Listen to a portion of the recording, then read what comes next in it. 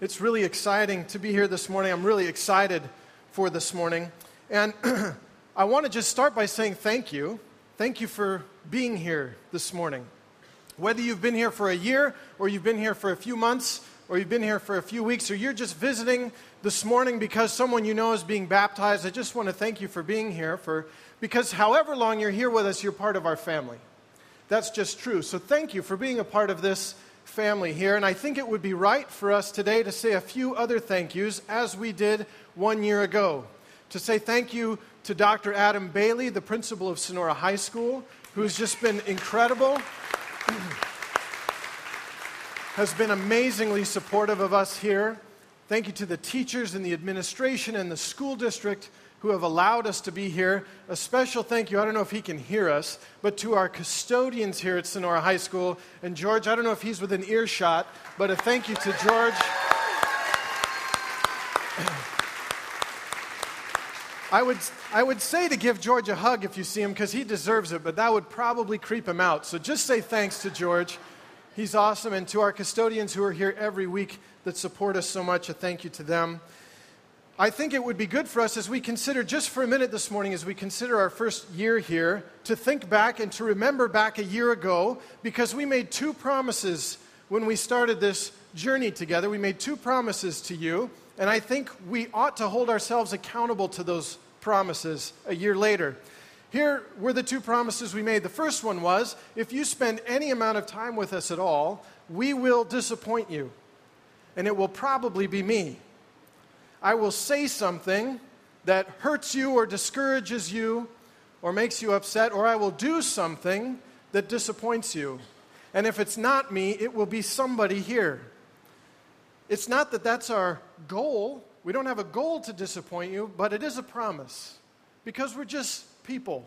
And just because we love Jesus doesn't mean we're even good people or always considerate or even kind people. So the first promise was that we will disappoint you. We guarantee it. We will disappoint you. And here was the second promise, that we will never stop pointing you to one who never will.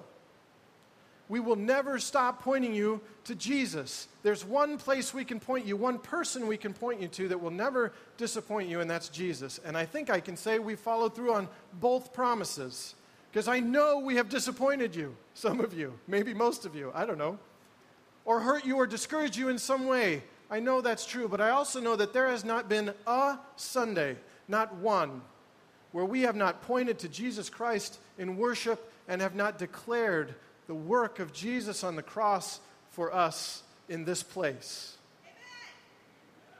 Yes. I don't know what to say to that. Amen.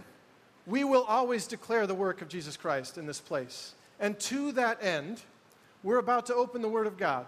And so I would just ask if you would pray with me this morning.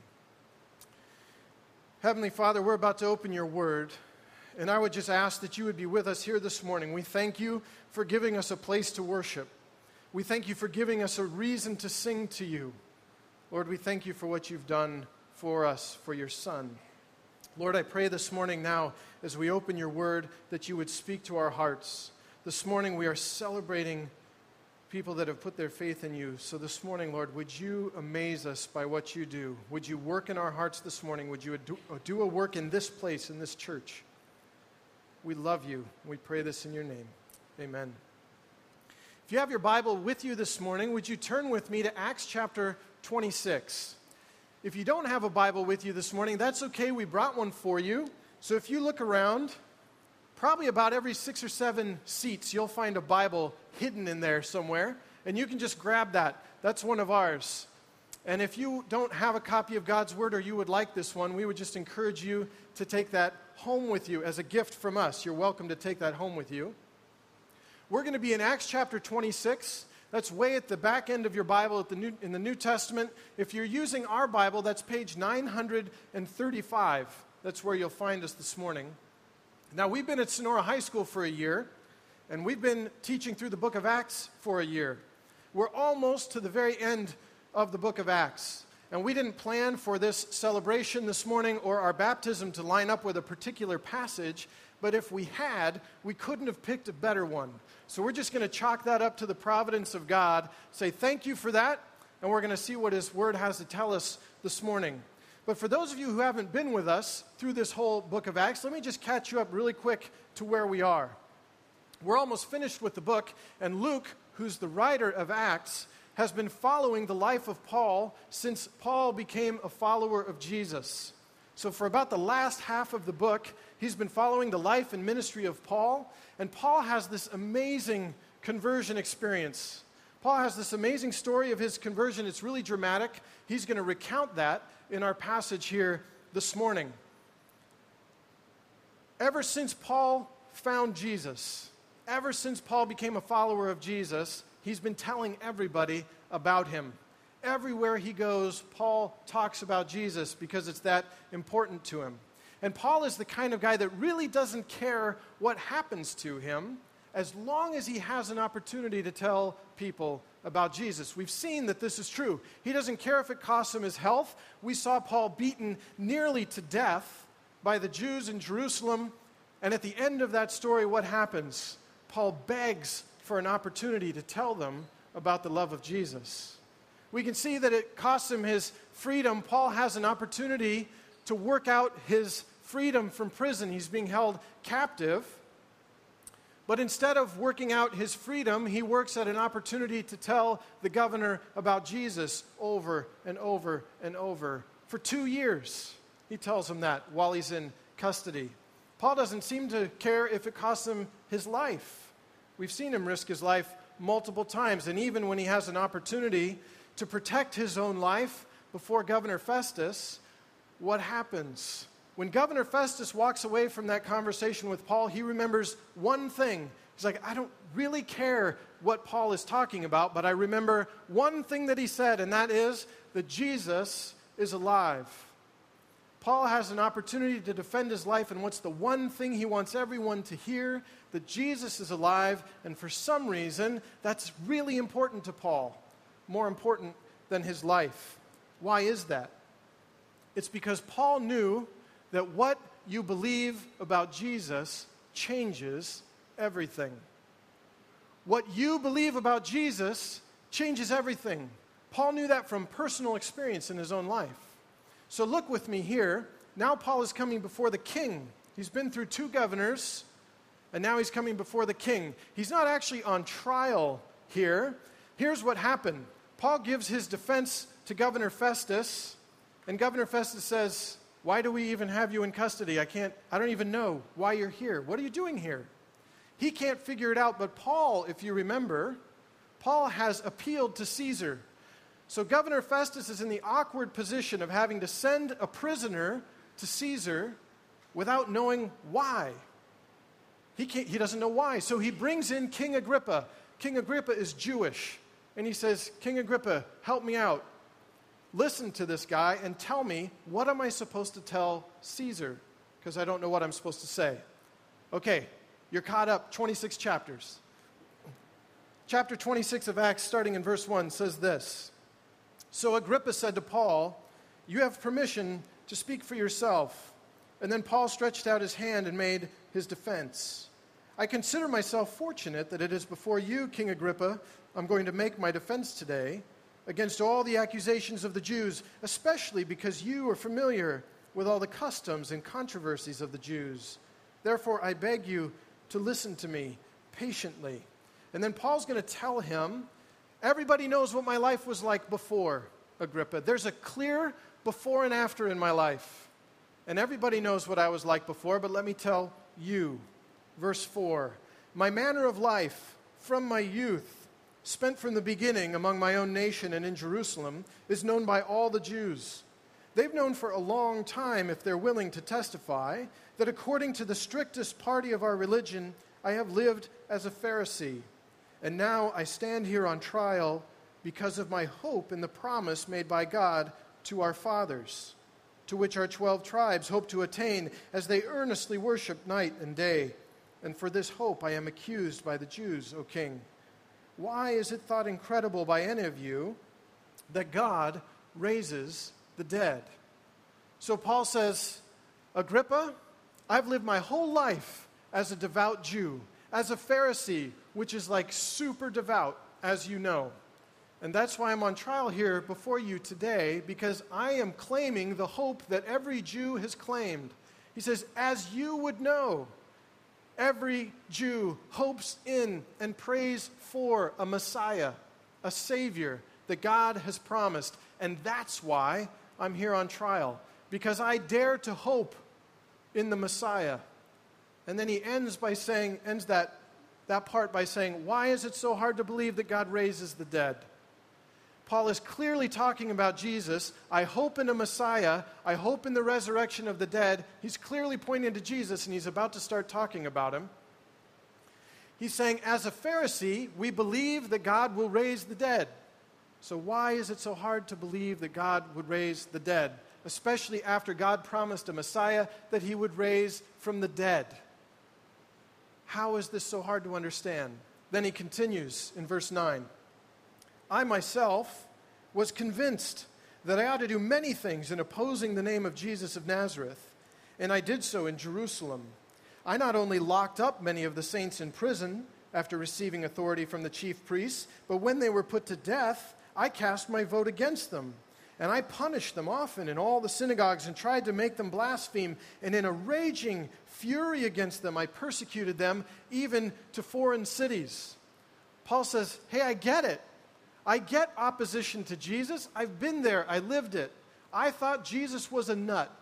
I thought he was a complete fraud. So much so that I found all of his followers and I locked them up in prison.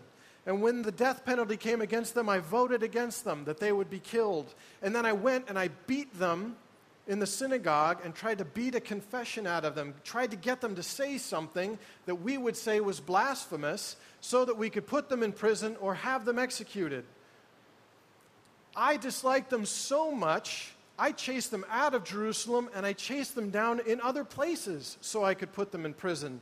So I know what it means to oppose the name of Jesus. I've been there.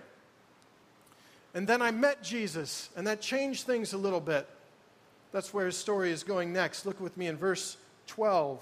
He says, in this connection, I journeyed to Damascus. So he's saying, in this connection, meaning in chasing people down from city to city, the followers of Jesus, so I could put them in prison or have them killed. For that purpose, I went to Damascus with the authority and commission of the chief priests. In verse 13, he says, at midday, O king, I saw on the way a light from heaven, brighter than the sun, that shone around me and those who journeyed with me.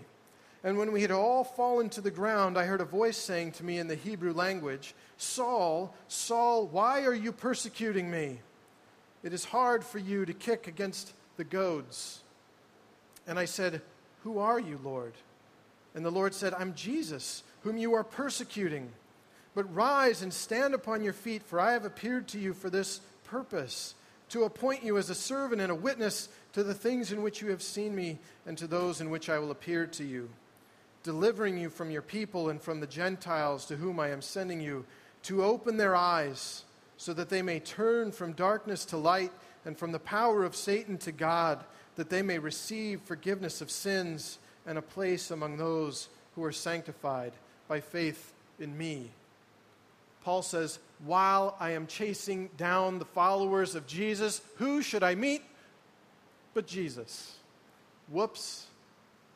And Jesus shows up to me and he says, Paul, or Saul in this case, his given name, what are you doing? What are you doing? And Paul says, I've seen him alive. The Messiah, the one that has been promised, the one that we've been waiting for. I've seen Jesus alive, and he told me this. He told me what to tell everybody. I am a witness. Now, some of you may remember this. 2007, Nike ran an ad campaign that probably many of you have seen. And I've asked Ryan if he would put it up for us this morning. He may or may not have that quite ready. Here you go. We are all witnesses. The Nike campaign that was launched when LeBron James was on his way to the NBA Finals for the very first time. Do you guys remember seeing this? Let me just read for you a little bit. Let me read for you a little bit of the press release. Am I going to be in the way? Sorry, LeBron. Okay. Let me read for you a little bit of this. Nike announced today the introduction of a new Witness marketing campaign celebrating superstar LeBron James of the Cleveland Cavaliers and his rise to prominence as he makes the first NBA Finals appearance of his career. The Witness campaign, listen to the purpose of it, pays tribute to James and acknowledges the legions of fans worldwide who are witnessing his greatness, power, athleticism, and beautiful style of play. Now, if you didn't hear all of those words, you might forget we're talking about a basketball player witnessing LeBron's greatness and power. Thankfully, they told us also beautiful style of play to give some context. Okay. The campaign was first introduced in November 2005 with the unveiling of a 110-foot high by 212-foot wide billboard located adjacent Quicken Loans Arena in Cleveland. And the campaign has lived on through fans in Cleveland and around the world who wear Witness t-shirts and bear Witness placards. Okay, I'm almost done. It gets better. Visitors to NikeBasketball.com will be able to access the Witness board, featuring shared testimony from fans about James, as well as a running tally of witnesses as they are added. Nike will select notable testimonials each day from a fan as the prize-winning Witness of the Day. Now, this seems crazy, and many of you remember this. We are all witnesses of what LeBron is doing. And I don't bring this up to put this on LeBron or to make him look bad. That's not the point of this. But you can't tell me that Nike doesn't know what they're doing when they unleash a campaign like this. What is LeBron's nickname? Anyone know? The King, right? King James. He's standing like Christ. They're using the word witness and believe. You may not be able to read it from here, but you can believe at NikeBasketball.com. You can believe in LeBron at NikeBasketball.com. Is that crazy? Why? Why would they do this? Why is this such a powerful message? Because Nike knows that seeing is believing. Nike knows the power of a witness. Nike knows the power of testimony. That's why you can go online and share. I saw LeBron do this. I saw LeBron do that, and it was amazing, and I am a witness. And whether you like LeBron or not, you can't deny once you've seen him, he's a great basketball player. It's undeniable. Thank you, Ryan and Robert. Before Nike, God understood the power of a witness and understood the power of testimony. And who is a better witness, or who has a more powerful testimony than Paul? And Paul is saying to Agrippa, I'm a witness. I have seen it. I have seen Christ alive, the risen Messiah, and you cannot tell me that Jesus is not the Christ because I saw it with my own eyes. And I'm a witness. And Jesus told me, now that you have seen me and now that you believe in me, you go and tell people to turn from darkness to light, to turn from the power of the enemy, to turn from the power of Satan to God, to turn. We've heard that word before. What's the biblical word for that? To repent, to turn. And what does Jesus say? So that you might receive forgiveness. And so Paul says in verse 19 of chapter 26, therefore, O King Agrippa, I was not disobedient to the heavenly vision, but declared first to those in Damascus, then in Jerusalem, and throughout all the region of Judea, and also to the Gentiles, that they should repent and turn to God, performing deeds in keeping with their repentance. For this reason, the Jews seized me in the temple and tried to kill me. To this day, I have had the help that comes from God. And so I stand here testifying to small and great, saying nothing but what the prophets and Moses said would come to pass, that the Christ must suffer, and that by being the first to rise from the dead, he would proclaim light both to our people and to the Gentiles. Paul says, Agrippa, I saw Jesus. I saw him. And so I've been telling everybody that Jesus is the Messiah. When you hear a voice from heaven and it tells you what to do, you do it. So I did. And that's why I'm standing here. That's why they want to kill me. Because I'm telling everybody about the Messiah, which, by the way, is the same promise we all hope and believe in. It's what we've all been waiting for. verse 24. As he was saying these things, remember, Agrippa is Jewish, but Festus is not. So as he's saying these things in his defense, Festus said with a loud voice, "Paul, you're out of your mind. Your great learning is driving you out of your mind." But Paul said, "I'm not out of my mind, most excellent Festus, but I'm speaking true and rational words, for the king knows about these things, and to him I speak boldly. For I am persuaded that none of these things has escaped his notice, for this has not been done in a corner. King Agrippa, do you believe the prophets? I know that you believe." And Agrippa said to Paul, "In a short time, would you persuade me to be a Christian?" And Paul said, "Whether short or long, I would to God that not only you, but also all who hear me this day might become such as I am, except for these chains." Festus says, "Paul, you're nuts. Man, you're crazy. Do you hear what you're saying? I know you're a smart guy, Paul. I can tell you're smart, but you have studied yourself into some kind of a madness." And Paul says, "How can you say that I'm crazy when everything that I say makes sense? It was prophesied that this would happen, and then it happened. It's not like this happened in a corner. Everybody knows that Jesus was crucified, and nobody can find him now. Agrippa knows. I speak to him boldly because he knows all of these things are true. You know Agrippa, right? You believe in the prophets, don't you? I know you do." And what does Agrippa say? "Hold on a minute, Paul." He kind of evades the question by asking him a question. He's like, "What are you going to do? You're going to try to convert me? You want me to be a follower of Christ right now?" And Paul says, "Yes. Yes. I want everybody to know Jesus. Haven't you been listening to me? I don't care if it's in a short time or if it takes a long time. I want you to know Jesus. I want everyone to know that Jesus was the Messiah. I want everybody to know that they have hope. I want everyone to know that they have a Savior because I saw it and it's true." The chapter ends, verse 30, "Then the king rose, and the governor and Bernice and all those who were sitting with them. And when they had withdrawn, they said to one another, 'This man is doing nothing to deserve death or imprisonment.' And Agrippa said to Festus, 'This man could have been set free if he'd not appealed to Caesar.'" They have to send him to Caesar because he's appealed to Caesar, but Paul can't be set free.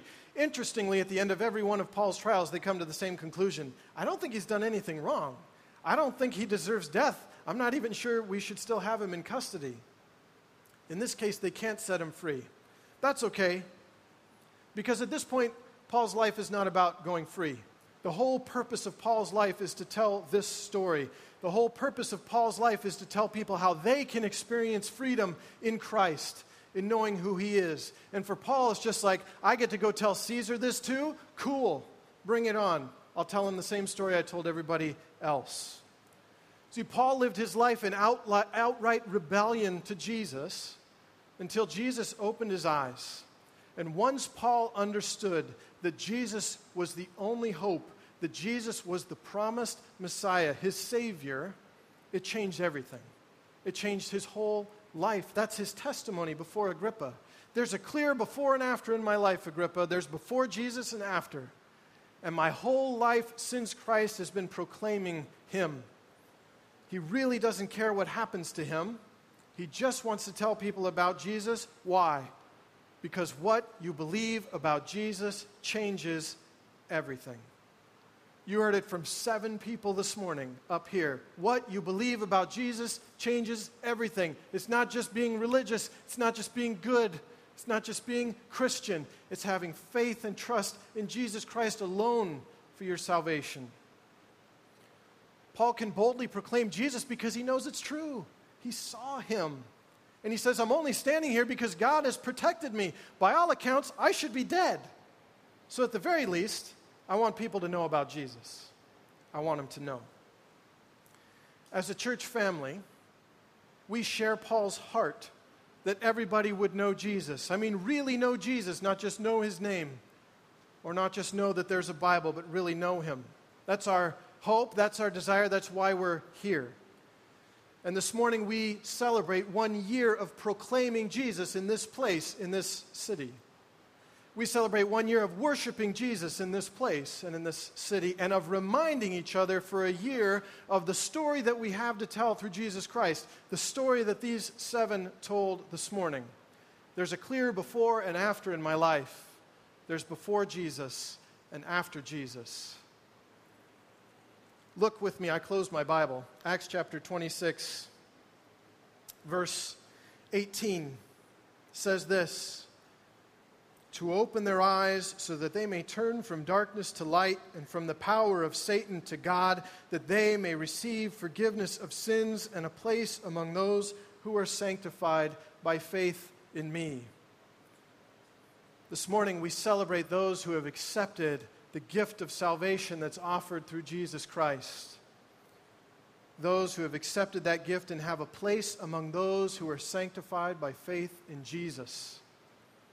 We have a story to tell, the story of the gift that is offered in Jesus Christ. That Jesus says, I have an arrangement for you. I'll take your place and you take mine. I will take the punishment for your sin. I will die in your place, and you become a child of God. What a deal. What a gift.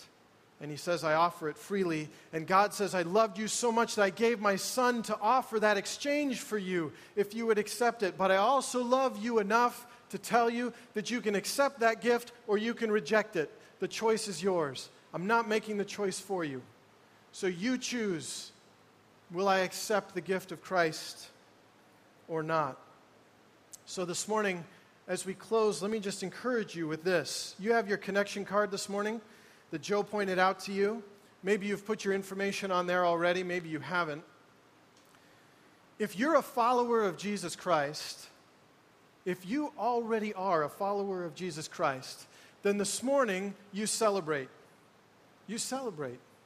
Not just because we're having a party, not just because the Olmos has made salsa, not just because we're baptizing people. Those are all cool things, not all on the same level, but they're all cool. They're all worth celebrating. But if you're a follower of Jesus, you celebrate this morning because you have a place with God through Jesus Christ, and you celebrate that you are a child of God adopted into his family. So celebrate this morning. If you're not a follower of Jesus Christ this morning and you're hearing this, then I would just ask you to consider. Just consider what we've said this morning. Because we want everybody to be able to make the claim that these 7 are going to make this morning. That my old self died and was buried with Christ, and I'm raised to new life, empowered by the very Spirit of God because of the death and resurrection of Jesus on my behalf. Because he said, I'll do it for you. If you're here this morning and Jesus is not the Lord of your life, if you've never placed your trust in him as your Savior, then I would invite you to do that this morning, today. We would love to introduce you to Jesus. We would love to baptize you this morning. That would be so awesome. We would love to do that. And if you're here and you're hearing this and God is tugging at your heart, I just say, do it today. Today's your day. Today's your day. Don't put it off. We're going to spend some time now celebrating, praising God together as a church family. And here's what's going to happen. The worship team's going to come up. You can come up now. And I'm going to ask the overseers to come up, and they're going to stand up here in the front. While we worship and while we celebrate, we're going to praise God for what he's done. And if you're a follower of Christ, then you sing. You sing because of what God has done for you. And if you're not a follower of Christ, then you consider while we sing, will I give my life to Jesus Christ? Will I accept the gift that he's given to me? Will I accept the offer to be adopted into the kingdom of God as a child of his? Or will I reject it today? The overseers are going to be up front, and if you want to know Jesus, if you want to place your trust in him this morning, you come forward and you talk to one of them. Or if you are a follower of Jesus and you have never been baptized, then you come forward and you talk to them, because we got a pool this morning and we can do it today. And I know what you're thinking. If I stand up and I walk down here now, everyone will see me. Yeah, everyone will see you. And everyone in here will be overjoyed to watch you walk in obedience to God in baptism, or to walk forward to accept Christ as your Savior. I cannot tell you how exciting that would be to us.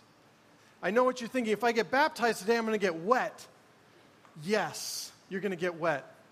Well, I've got a t-shirt for you that's dry, and we've got towels, and I'm just going to say, eternity with God or wet socks. That's the option.